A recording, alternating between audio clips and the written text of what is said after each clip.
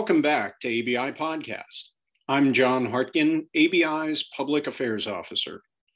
This podcast is the second part of a conversation between ABI Editor-at-Large Bill Rochelle with a special guest, former ABI Executive Director Sam Giordano.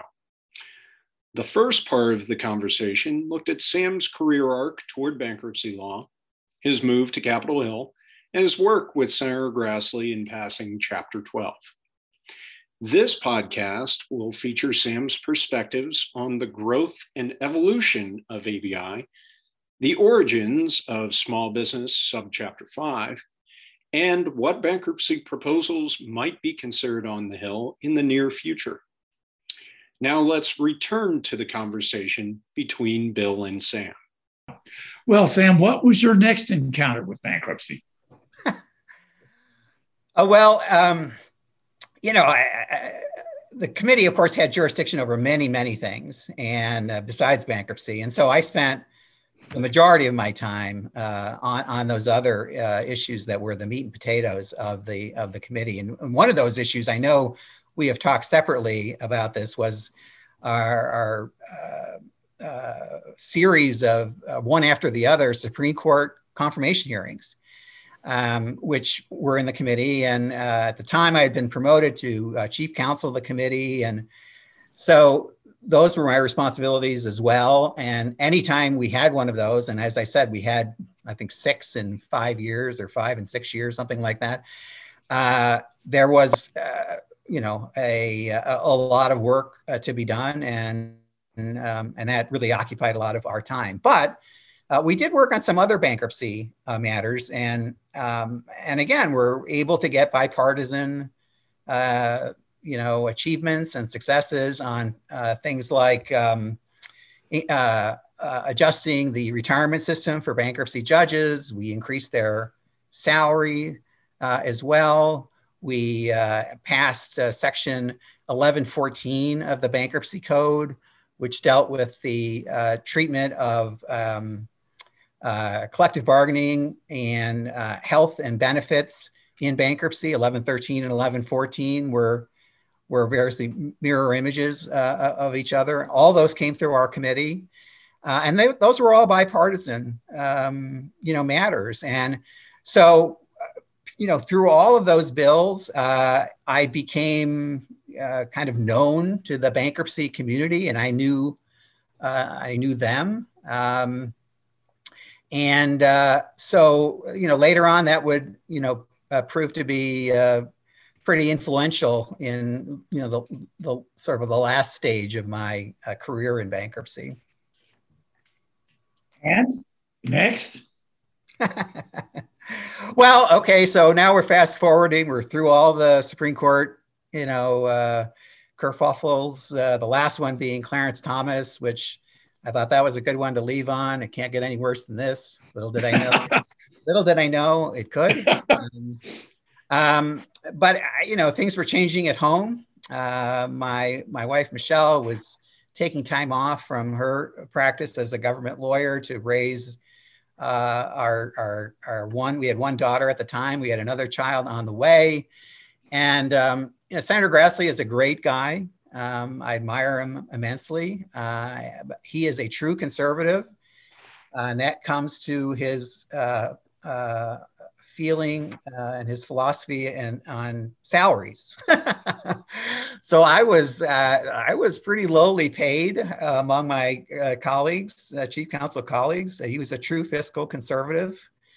I used to joke he has the first dollar he ever made still in his pocket.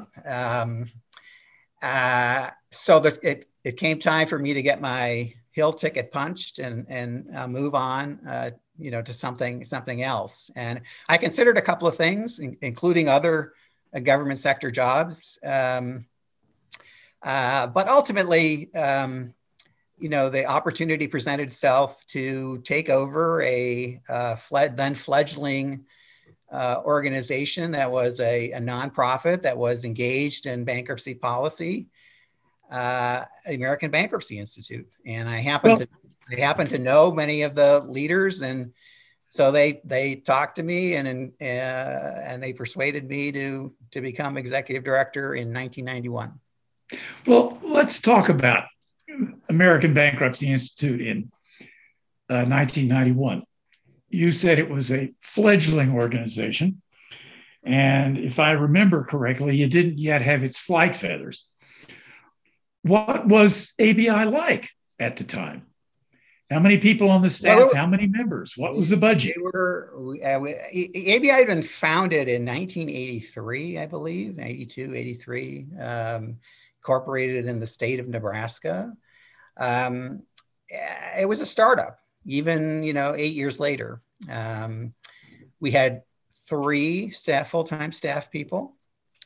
We were in a tiny townhouse office on Capitol Hill, ironically enough, just steps from my former office in the Hart Senate office building.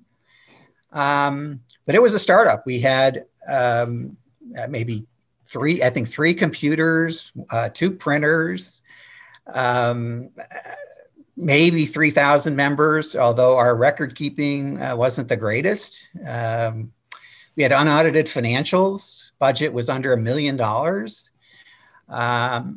So, it was a startup, but importantly, bankruptcy practice was really beginning to grow, and people, not certainly well beyond me, had a vision that this organization really could become something if it were allowed to grow and be nurtured. And that's what our leaders at the time did. And they gave me a big rope to do what I thought would be right to help us grow and become influential in the bankruptcy system. And over time, we were able to grow and do that. Well, Sam, going back to the early 1990s, when you had your feet on the ground, got an idea of what ABI was like. What did you at the time envision for ABI? What did you think it could become? Well, I think we had a shared vision among the leadership at the time. And as I said, I had talked to these folks while I had worked on the Hill. ABI was a resource that I used actually in developing Chapter 12.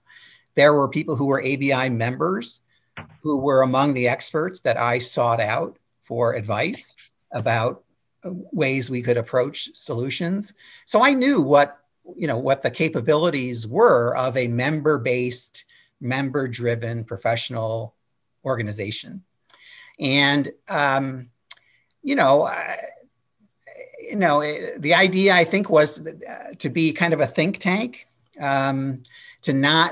to be different from other Washington organizations that had a lobbying agenda, that had a parochial financial interest, which was decidedly narrow. We would look at the system holistically. That would be provide benefits to everybody in the system, all the stakeholders around the table in bankruptcy. And that had a lot of appeal to people who saw bankruptcy as an important and emerging policy area, and we provided opportunities for those members to become more engaged, both in policy issues that were going on in Washington, and also in areas that were going on in their practice, that they could write about issues in both consumer and commercial bankruptcy. We would be a vehicle that would publish them, and it would improve the practice, and it would improve the ability of people to serve their clients, no matter what discipline they were in, whether they were lawyers, bankers, lenders, credit managers, trustees, or judges. We had a lot of involvement from the judiciary right from that start. We're very grateful for that. Many of the just leaders, giants of the bankruptcy bench at the time were really active in ABI, and it really helped me personally, and really provided a comfort zone for our members that they were going to be able to have an impact for their clients because of the people that we were attracting to our community. Well, going back to the early 1990s, comparing it to today, I mean, today ABI has got a program somewhere in the country once or twice a month. I mean, I just can't keep up with them. There's so many of them. I'm glad I don't have to keep up with it. Well, going back to the 1990s, how many programs did you think ABI might be able to amount back at that time? Well, it started small, but we didn't have a limit on our kind of horizon. We didn't say, oh, we can only do 5, or we can only do 6, or we can only do 10, or that's enough. We as our membership grew, and it grew substantially and rapidly, we had a lot more folks who were pulling on the oars, and they wanted to do things, and they wanted to do things in their regions that put them in contact with judges in their communities and their circuits where they practiced.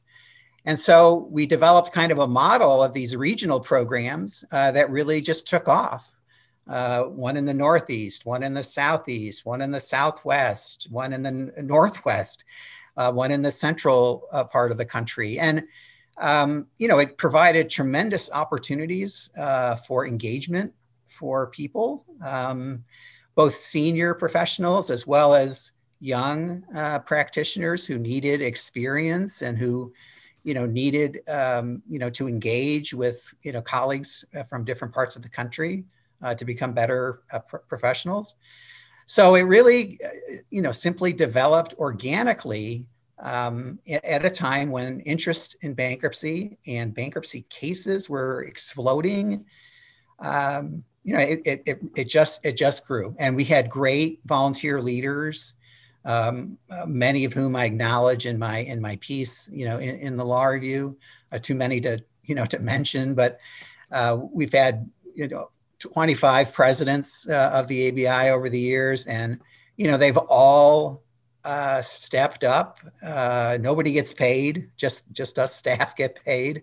Everybody's a volunteer, and they do it, really for the good of the cause and for the good of the community. And it's something, and I look back now, 30 years later, it really is impressive, whatever minor role, I may have had in it. Oh, Sam, whoa. You are far too modest. To have listened to you right now, it would have seemed that these ideas, like a mushroom, just grew up overnight in the ABI backyard. That ain't so. You put them together. That's what did it. Now, I just, I worked with you for 4 years. That was long enough to know that the revolutions that you brought to the organization just didn't happen magically. It was you, Sam, who got the things done. You might have heard about an idea, but goodness gracious, you made it work. You put it together. You found the financing. And everyone in the bankruptcy business owes a great debt of gratitude for what you have done to the organization. And I must say, I guess it was just after you left ABI, went into retirement, there was some miraculous legislation that came out of Congress at the time. And a little bird told me once that maybe the former executive director of ABI actually had something to do with it. Now, Sam, I'm not going to ask you whether that was true, whether subchapter 5 was really your baby to which you gave birth. I won't ask you to admit or deny that. But could you tell us, Sam, how was it that such a urgently needed piece of legislation, such as Subchapter 5 and some of the related legislation, got through Congress as quickly as it did? Well, again, there were a lot of hands involved. The concept of a special provisions for small business actually were an outgrowth of the ABI Chapter 11 Commission, which was really, an extraordinary experience, for me, watching these 22 incredibly dedicated, bright lights of the bankruptcy profession check their clients' interests at the door, devote years of study and thought to making the recommendations that were ultimately produced in the 400-page report, which was so elegantly drafted by Michelle Harner, now a bankruptcy judge, who was our reporter. By the way, I have to interrupt right here because you mentioned Michelle Harner's name. She was a magnificent professor at Maryland before she was appointed to the bench. And I have been reading her opinions. No one in the country writes better opinions than she.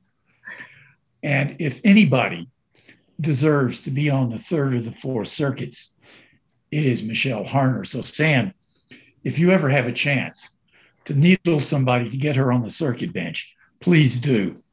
But that having been said, let's continue, because I want to ask you this question. Yes, the ABI Commission did spectacular work, essentially almost drafting what turned out to be Subchapter 5. But how did it get through Congress?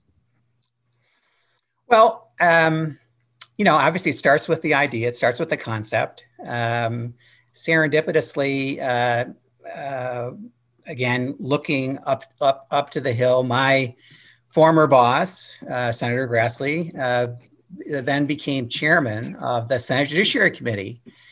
And so that was a bit of good fortune that we had a friendly ear who would be interested and knowledgeable about the kinds of things that bankruptcy could do to help financial distress. And so, I met with his staff, early on, even before he became chairman, right after the election, to say, hey, this is coming. And even though, the economy was not in a crisis at that point, our message was, you should make bankruptcy changes not when there's a crisis, but make them when the waters are relatively calm.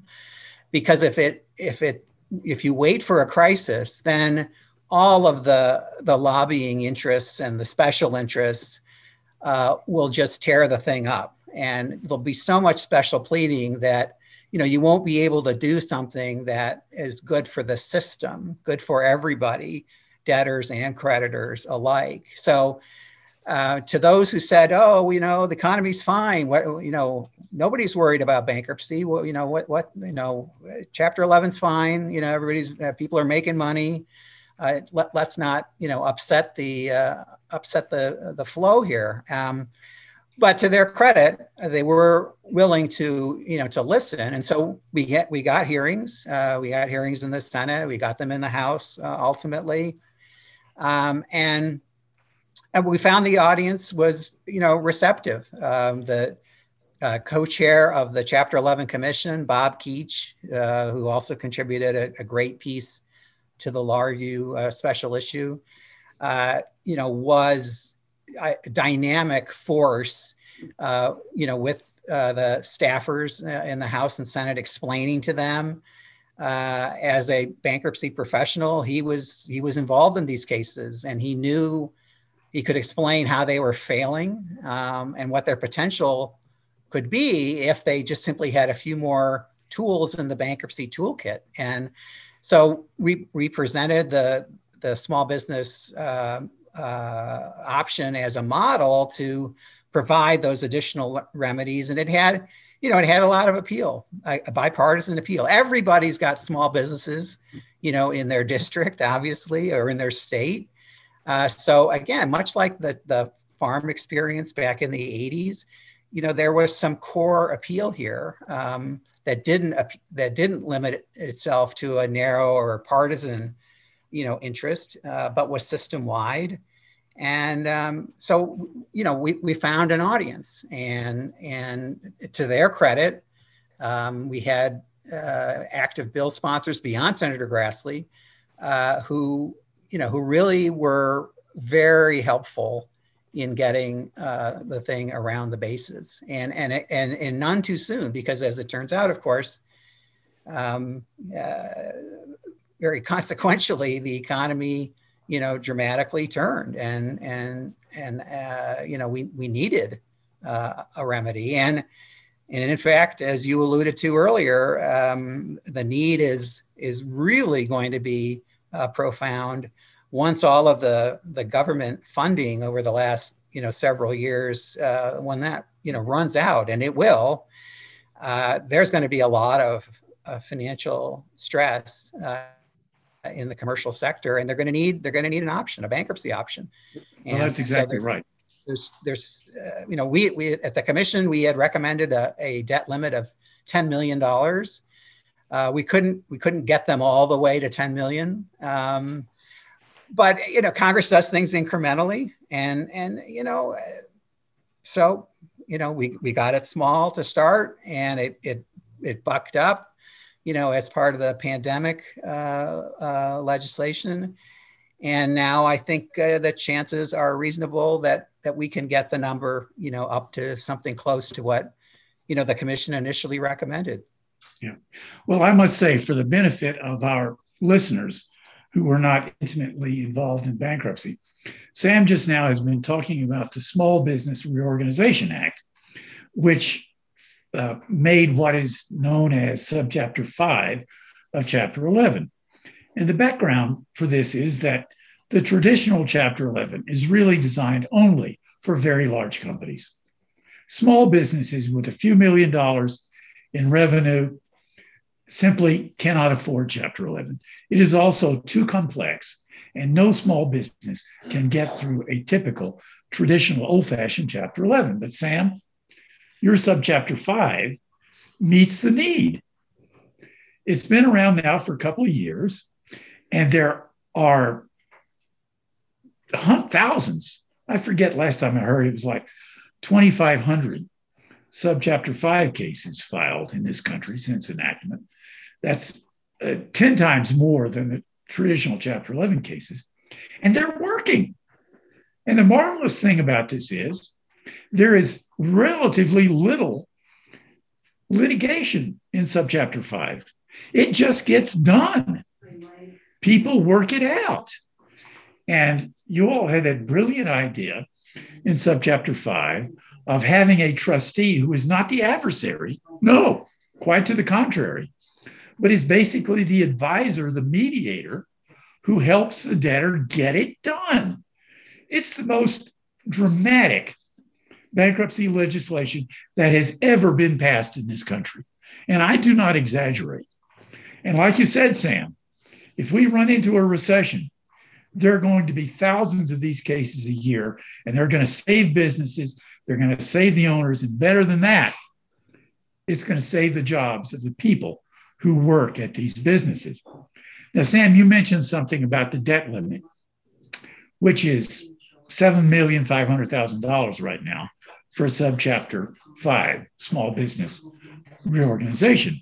But if I recall correctly, I think it's in March that it is scheduled to revert to $2.5 million, which unfortunately is going to make small business reorganization unavailable for the companies who really need it. Do you see that there is much chance of getting the $7.5 million retained or perhaps even raised?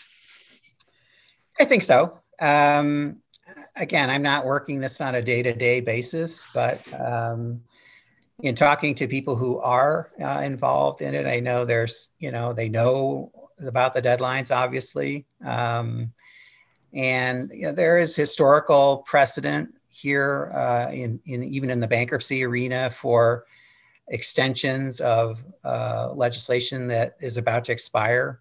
That happened with Chapter 12 several times, where we had to extend. Chapter 12 originally was just a temporary statute, was simply just to get through the farm crisis. And then ultimately it became extended several times, and then ultimately a part of the permanent code.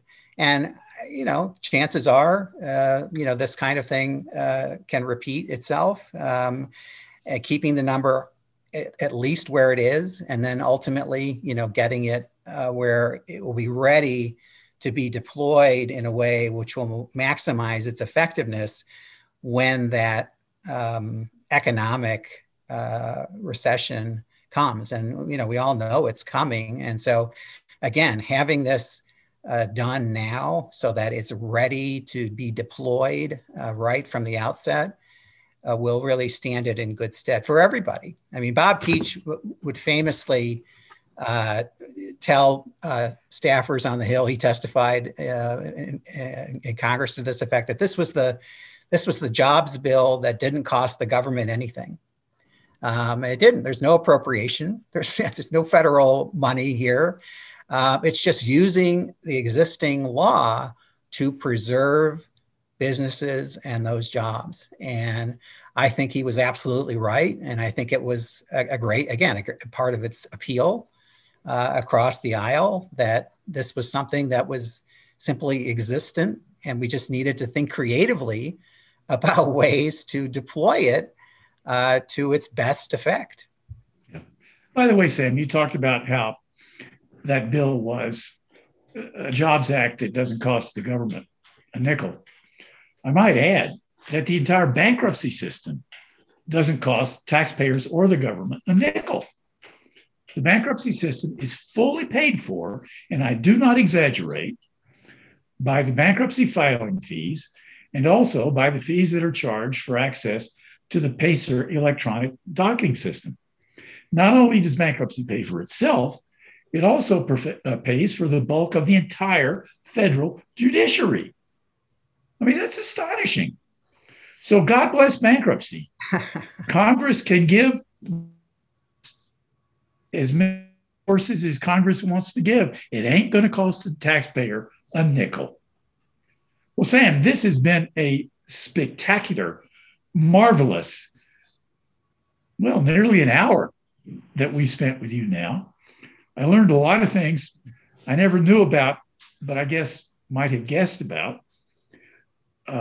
I hope your pleas for enlargement of subchapter 5 come to fruition. If I have a guess, there might be somebody working behind the scenes when need be to get it done. I won't say who that person is, but it could be somebody. Don't look behind the curtain. Well, sometimes it's best to operate below the radar. And that's what, Sam, you have done so magnificently, both for the ABI and with regard to legislation for all these years.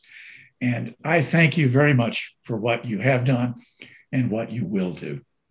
And with that, John Hartkin, I give it back to you. And Sam, good day. Thanks to you, Bill. Thanks for the opportunity. Thank you for listening to the conclusion of the interview between Bill and Sam. Both podcasts of this interview, along with 200 other episodes featuring key bankruptcy figures, are available in the podcast section of ABI's newsroom. Thank you again for listening to this edition of ABI Podcast. Stay safe and have a wonderful day.